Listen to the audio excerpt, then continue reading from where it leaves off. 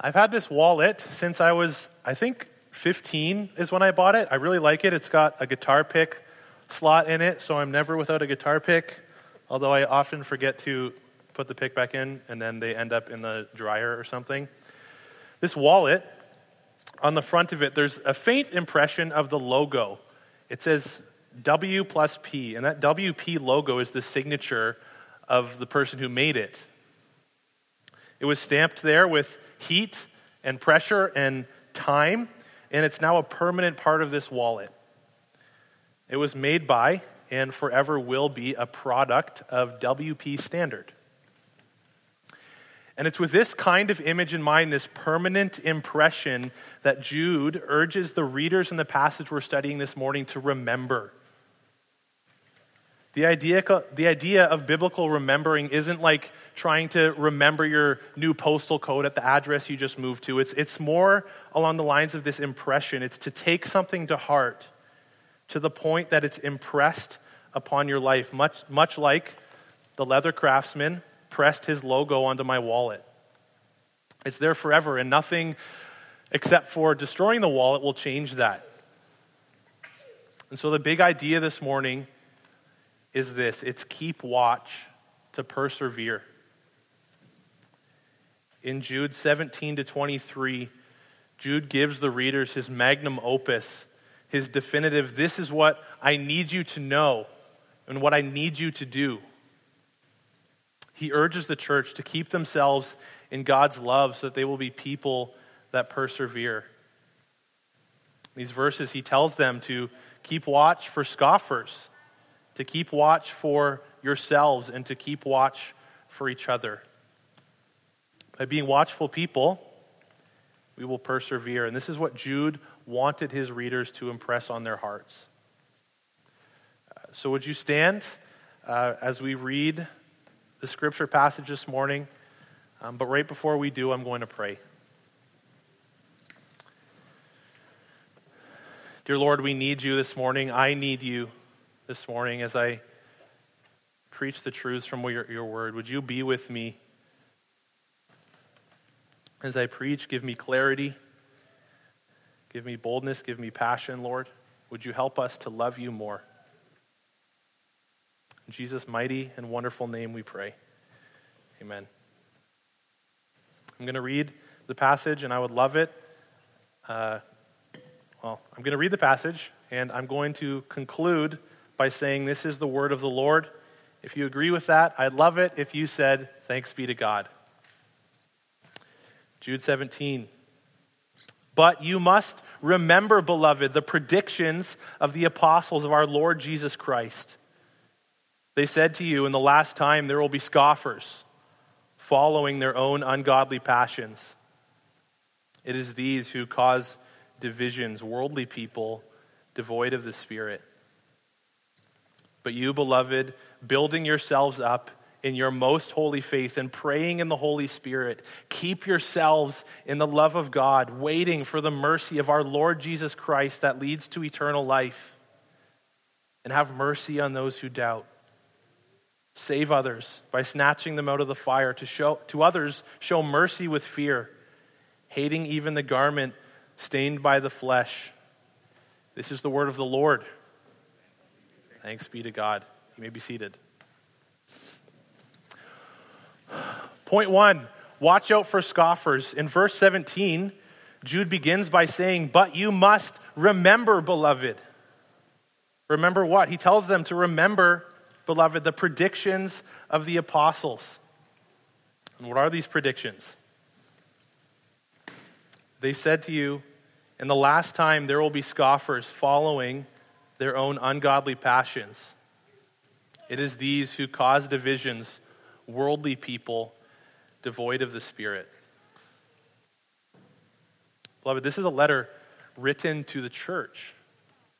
The people he's talking about here aren't some distant enemy way out there that we might have to come and face one day. There are people who call themselves Christians who are not truly living and trusting in Christ alone for their salvation. We have to remember that not everyone who claims to be a Christian is one. That's who he's talking about here. And in verse 4, earlier he said the same thing. For certain people have crept in unnoticed, who long ago were designated for this condemnation. Ungodly people who pervert the grace of our God into sensuality and deny our only Master and Lord, Jesus Christ. So why is it so urgent to remember this? Why does he say you must remember? Is it so that we can go around pointing fingers at people, paranoid and judgmental of everyone we see at church, wondering if they're on the short list? Absolutely not. That actually is an unhealthy preoccupation. It's the exact opposite of what we should do. The point of remembering that there are scoffers in the church is this, that while these people may be dangerous, while they may cause division, they will not ultimately defeat Christ's church. They were predicted beforehand. We know they're coming. We know they're around. So we should stay watchful, but we don't have to live in fear of them. Remember them. Keep them in mind. Watch out for them, but don't be afraid.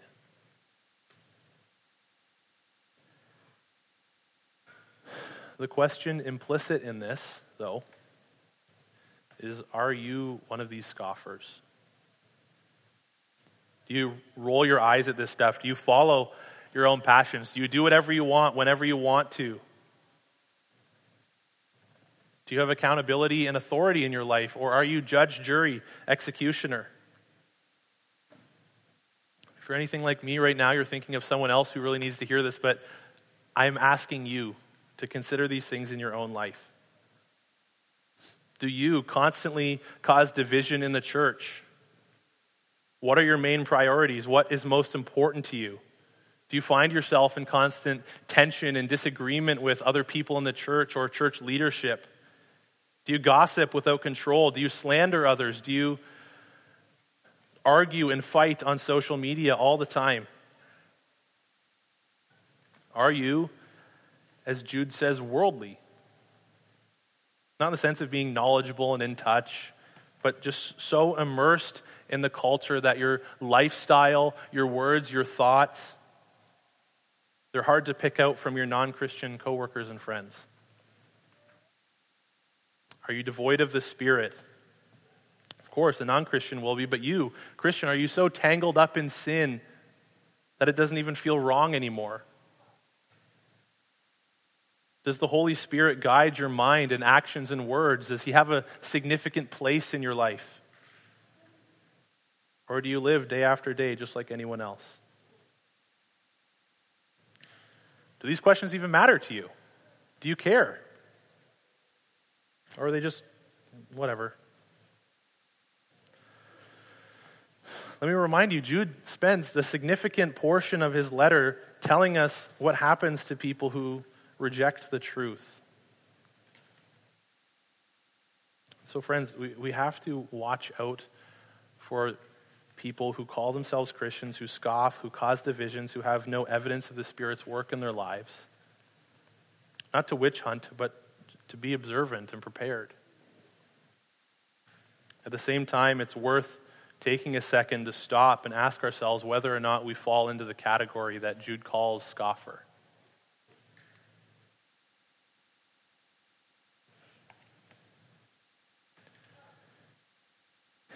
In verses 20 and 21, however, the tone changes to encouragement and exhortation. Would you read with me again, 20 and 21? But you, beloved, building yourselves up in your most holy faith and praying in the Holy Spirit, keep yourselves in the love of God, waiting for the mercy of our Lord Jesus Christ that leads to eternal life. Second point is this: keep watch for yourselves. In verses 20 and 21, we see that we don't only have to watch out for scoffers, but we have to keep watch for ourselves. The Christian life doesn't begin and end with finger pointing. Our time can't be spent looking around at everyone else's issues if we can't deal with our own. In Matthew 7, Jesus says this: why do you see the speck that is in your brother's eye, but do not take notice of the log that is in your own eye? Or how can you say to your brother, let me take the speck out of your eye when there's a log in your own eye? You hypocrite. First, take the log out of your own eye, then you can see clearly to take the speck out of your brother's eye. It's impossible for us to continue to be devoted to our own faith if we're only concentrated on resisting and fighting opposition, as important as that is to do. And so we keep watch for ourselves. How? Well, in these verses, there's a command. It's to keep yourselves in the love of God. Stay in God's love. Meditate on it. Read about it in the Bible. Remind yourself and be reminded of God's love and how your life has been changed by it every single day. Christian, Jude begins his letter by reminding you of who you are.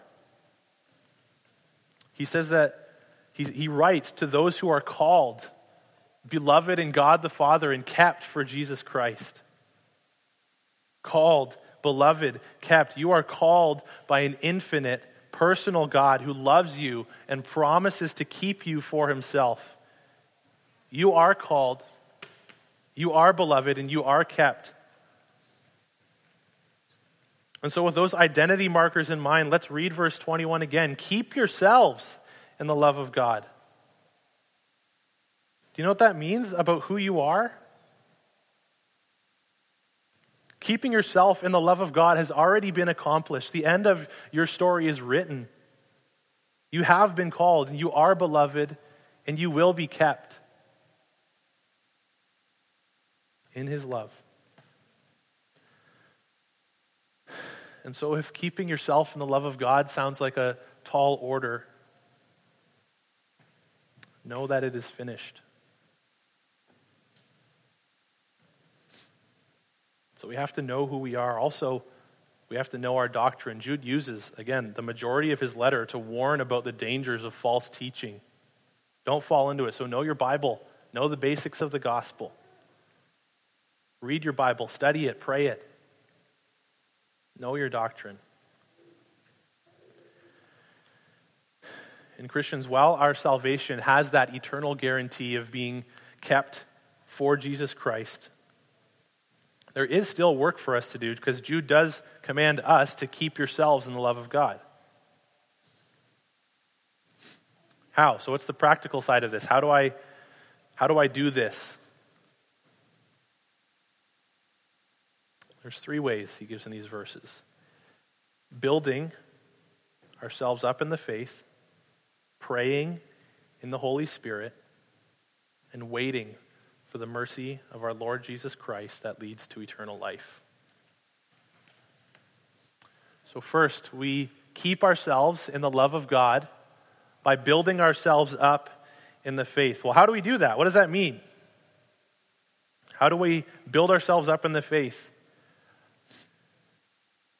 I think this quote from Tom Schreiner is helpful here. He says, "The most holy faith upon which the church is built is the gospel of Jesus Christ.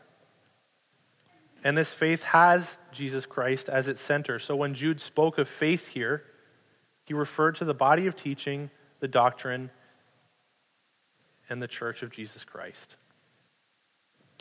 In other words, building ourselves up in the faith is to make the gospel central to our lives. It's the foundation upon which every aspect of life is built. That's why one of the values of our church is to be gospel-driven.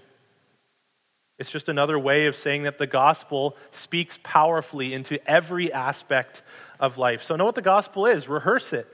Know the gospel story. Know how its truths affect day to day. And that process of learning and seeing and experiencing more and more how the gospel affects how you live, how it affects your family, how it affects your contentment, how it speaks into how you respond to sin, how it fills us with joy, even when there's no other reason to be joyful. how it affects our work ethic. That process is building yourself up in your most holy faith.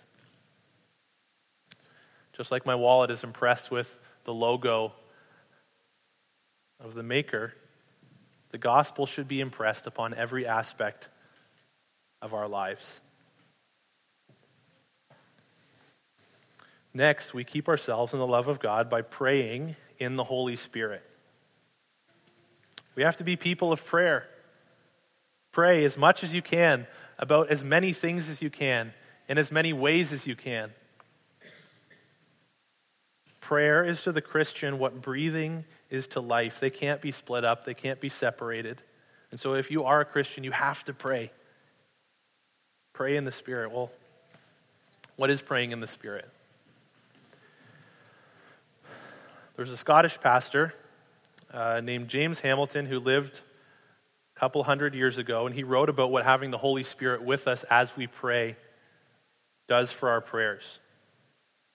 He wrote about how because we're all affected by sin, we're affected by these things he calls infirmities. And infirmities are just anything that negatively affect our walk with Christ. And so listen to what he writes. He writes, lack of trust Godward, dimness of perception, coldness of desire, perversity of will, and distraction of spirit are all so many infirmities under which each petitioner labors.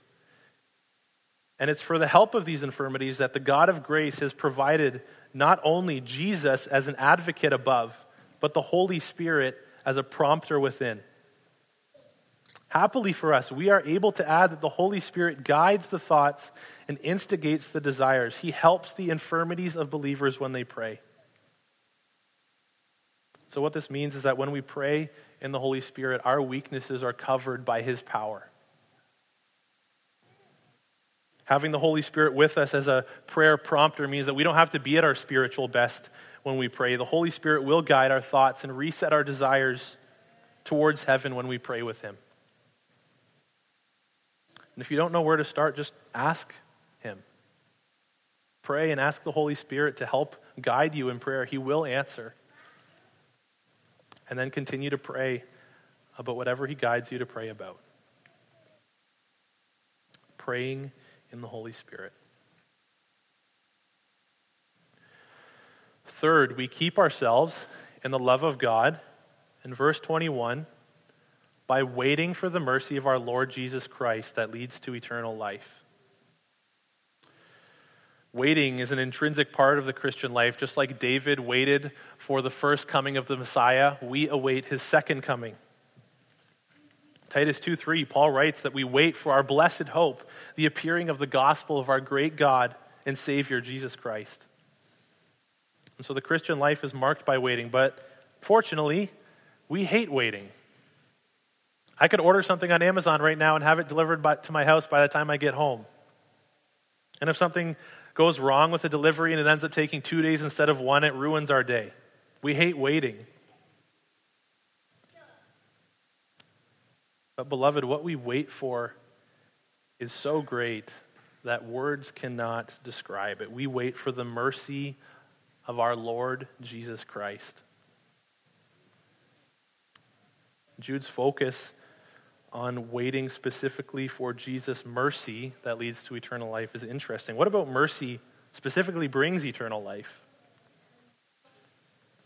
Well, it's when He shows us mercy at His second coming that He will grant us eternal life, because it is only mercy that would allow sinful people like you and me to be with God forever.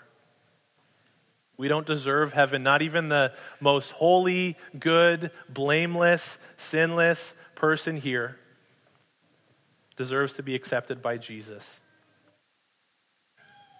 We deserve to be judged for our sin and sent to hell. But Christ's great mercy for us makes a way with us to be with God forever. If you are a Christian, you have already received an incomprehensible amount of mercy at the moment of your salvation. Titus 3:5 says that Jesus saved us not only because of Jesus saved us not because of works done by us in righteousness, but according to His own mercy. And so instead of receiving the judgment we deserve, we receive mercy.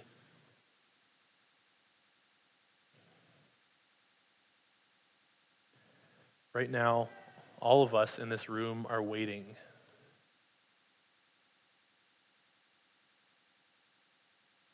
You might not even be thinking about it, but Christ is coming again. Will you continue to live like one of the scoffers, following your own ungodly passions, or instead of following yourself, will you turn to Jesus and follow him? Right here and right now, you can turn to his throne of grace in prayer and receive mercy and grace that leads to eternal life.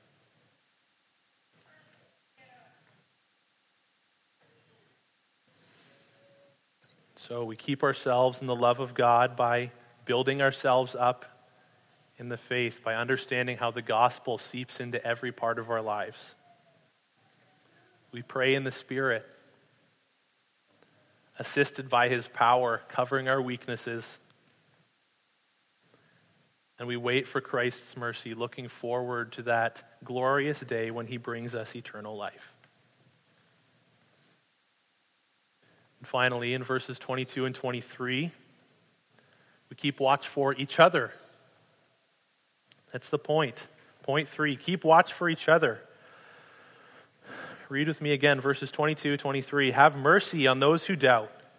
Save others by snatching them out of the fire, and to others show mercy with fear, hating even the garment stained by the flesh. Have mercy on those who doubt. As we wait for Christ's mercy towards us, we need to show mercy to each other. In his Sermon on the Mount, Jesus said, "Blessed are the merciful, for they shall receive mercy." And so specifically, we're supposed to show mercy on those who doubt, those who are falling for false teaching or just unsteady in their faith, those who are in faith crises. And this is important to remember. Treat those around you who are struggling to believe with mercy. HGC, we must be a people, must be a church that is marked by mercy for one another. One of the parts of our church covenant, which, if you remember, you have affirmed, says that we will walk together in love as Christ commands, with humility and gentleness, caring for and encouraging each other, forgiving and admonishing one another as occasion requires. This is exactly what showing mercy to those who doubt looks like. Verse 23, he says, save others by snatching them out of the fire, and to others show mercy with fear. Save others, I thought that Jesus said that I am the way and the truth and the life, and that no one comes to the Father except through me. I thought only Jesus saved. So if salvation comes by grace alone, through faith alone, in Christ alone, how do we save others? That was your first thought while reading this? Gold star. You are right. So what does save others by snatching them out of the fire mean? Well, it doesn't mean that we save others in the same way that Jesus saved souls. The Bible doesn't contradict itself. And one of the things that we went over a number of weeks ago in our How to Study Your Bible class was that we need to let the clearer passages of Scripture interpret the less clear ones. And so if no one comes to the Father except through Jesus, then that means that they don't come to the Father through us. We cannot save souls. But remember these verses in the broader context of the point Jude is making. He spends verses 3 to 16 talking about false doctrine and warning us against that. And in the first couple verses we studied this morning, he reminds us that there will be people who call themselves Christians who are destructive and divisive. And so what Jude means here by saving others is to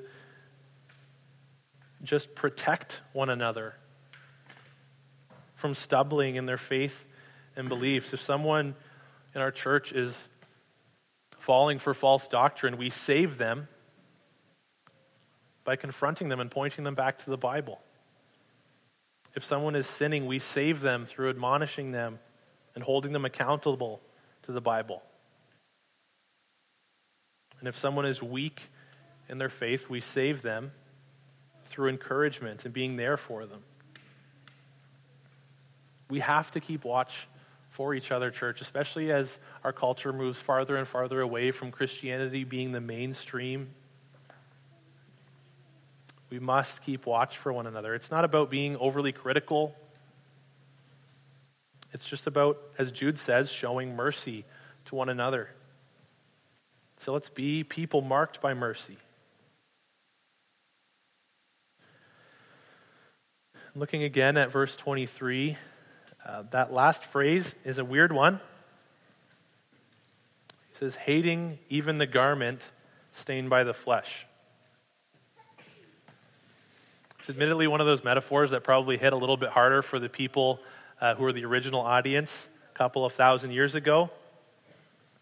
However, it's getting at a profound theological truth. And so with that picture of stained clothes, stained garments in mind, it's important to know two things about the culture that Jude is writing in. First, the Old Testament and in Jude's day, clothing was highly symbolic of the position that someone held in Israel's society. Kings wear royal robes. Prophets wear their prophet cloaks. Priests have a very specific way to dress in order to complete their duties of leading people to the Lord. The second thing to know is that Old Testament Israel was driven by these ideas of cleanness and uncleanness. And if something or someone was unclean, it would make everything it touched unclean too. Uncleanness was like a disease that needed to be quarantined and purged before a person could re-enter society. This is why people like lepers in the New Testament are outcasts. They were abandoned to live outside of cities and communities by themselves, and that is why it is so powerful when Jesus physically touches someone that he heals.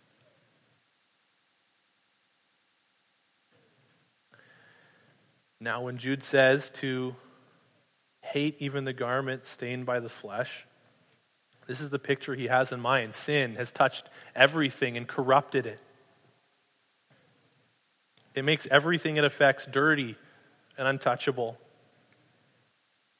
And we're included in that. We are born into sin, and everything we come into contact with is unclean from sin too. Until Jesus, pure and holy, comes into our muck, our sinfulness doesn't infect him. He's not worried about it. And he removes our filthy, sin-stained clothes and gives us new ones. And he says, behold, I have taken your iniquity away from you, and I have clothed you in my righteousness. As Christians, we have been washed clean, and so sin should repulse us. It should look disgusting and gross. We should hate it. But when Jude says to show others mercy with fear, hating even the garment stained by the flesh, he means that we should hate sin. We should hate how it destroys people that we love and care about. We should hate how it's caused death and destruction in our world. We should hate sin, but still show the sinner mercy. Why? Because that is exactly what Christ did for us. This isn't a popular idea today. Many people would say that it's impossible to hate the sin and love the sinner. People view themselves as inseparable from their sin, whether or not they believe it's wrong. My anger, it's who I am. My addiction, it's who I am. My habits are who I am. My sexuality is who I am. My sin is who I am. The Bible teaches us that love for the sinner doesn't exclude an intense hatred for sin, and we see it right here in Jude. Loving somebody and hating the sin that will lead them to hell are not concepts that are opposed to each other. Actually, they must exist together. It's embodied in Jesus' life and ministry. He didn't pull punches when it came to calling out sin, and yet he still treated everyone he met with kindness, with mercy.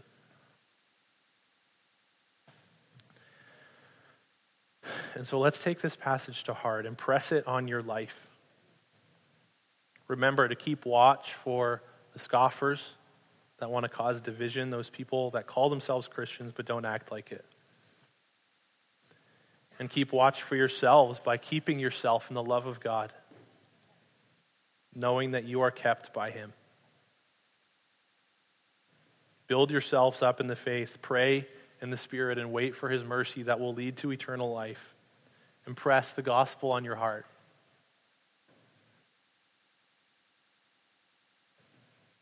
Let's keep watch for one another. Let's protect each other from sin, from falling into these dangers of false teaching. And let's encourage one another and build each other up, being ruthless with the sin in our lives while at the same time being overwhelming vehicles of the mercy that Jesus Christ has shown us to everyone we know. By God's grace and help, it is possible.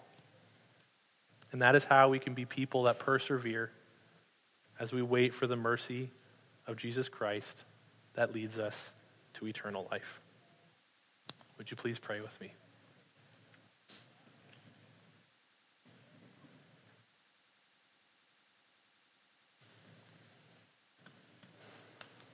Dear Lord, your word is inerrant, it is true. It is so necessary for us today. And so I pray that your words, Lord, would be impressed upon our lives, that the gospel would have a powerful influence on everything that we say and do. Lord, would you help us to be watchful people, to be observant and wise?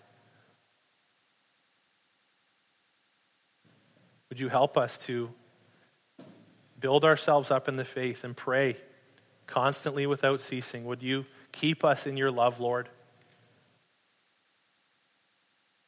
God, would you help us to be a church that is marked by mercy for each other and for the world, because you have shown us immeasurable riches in the mercy you have given us. We love you, Lord. Help us to love you. In Christ's mighty, powerful name we pray. Amen.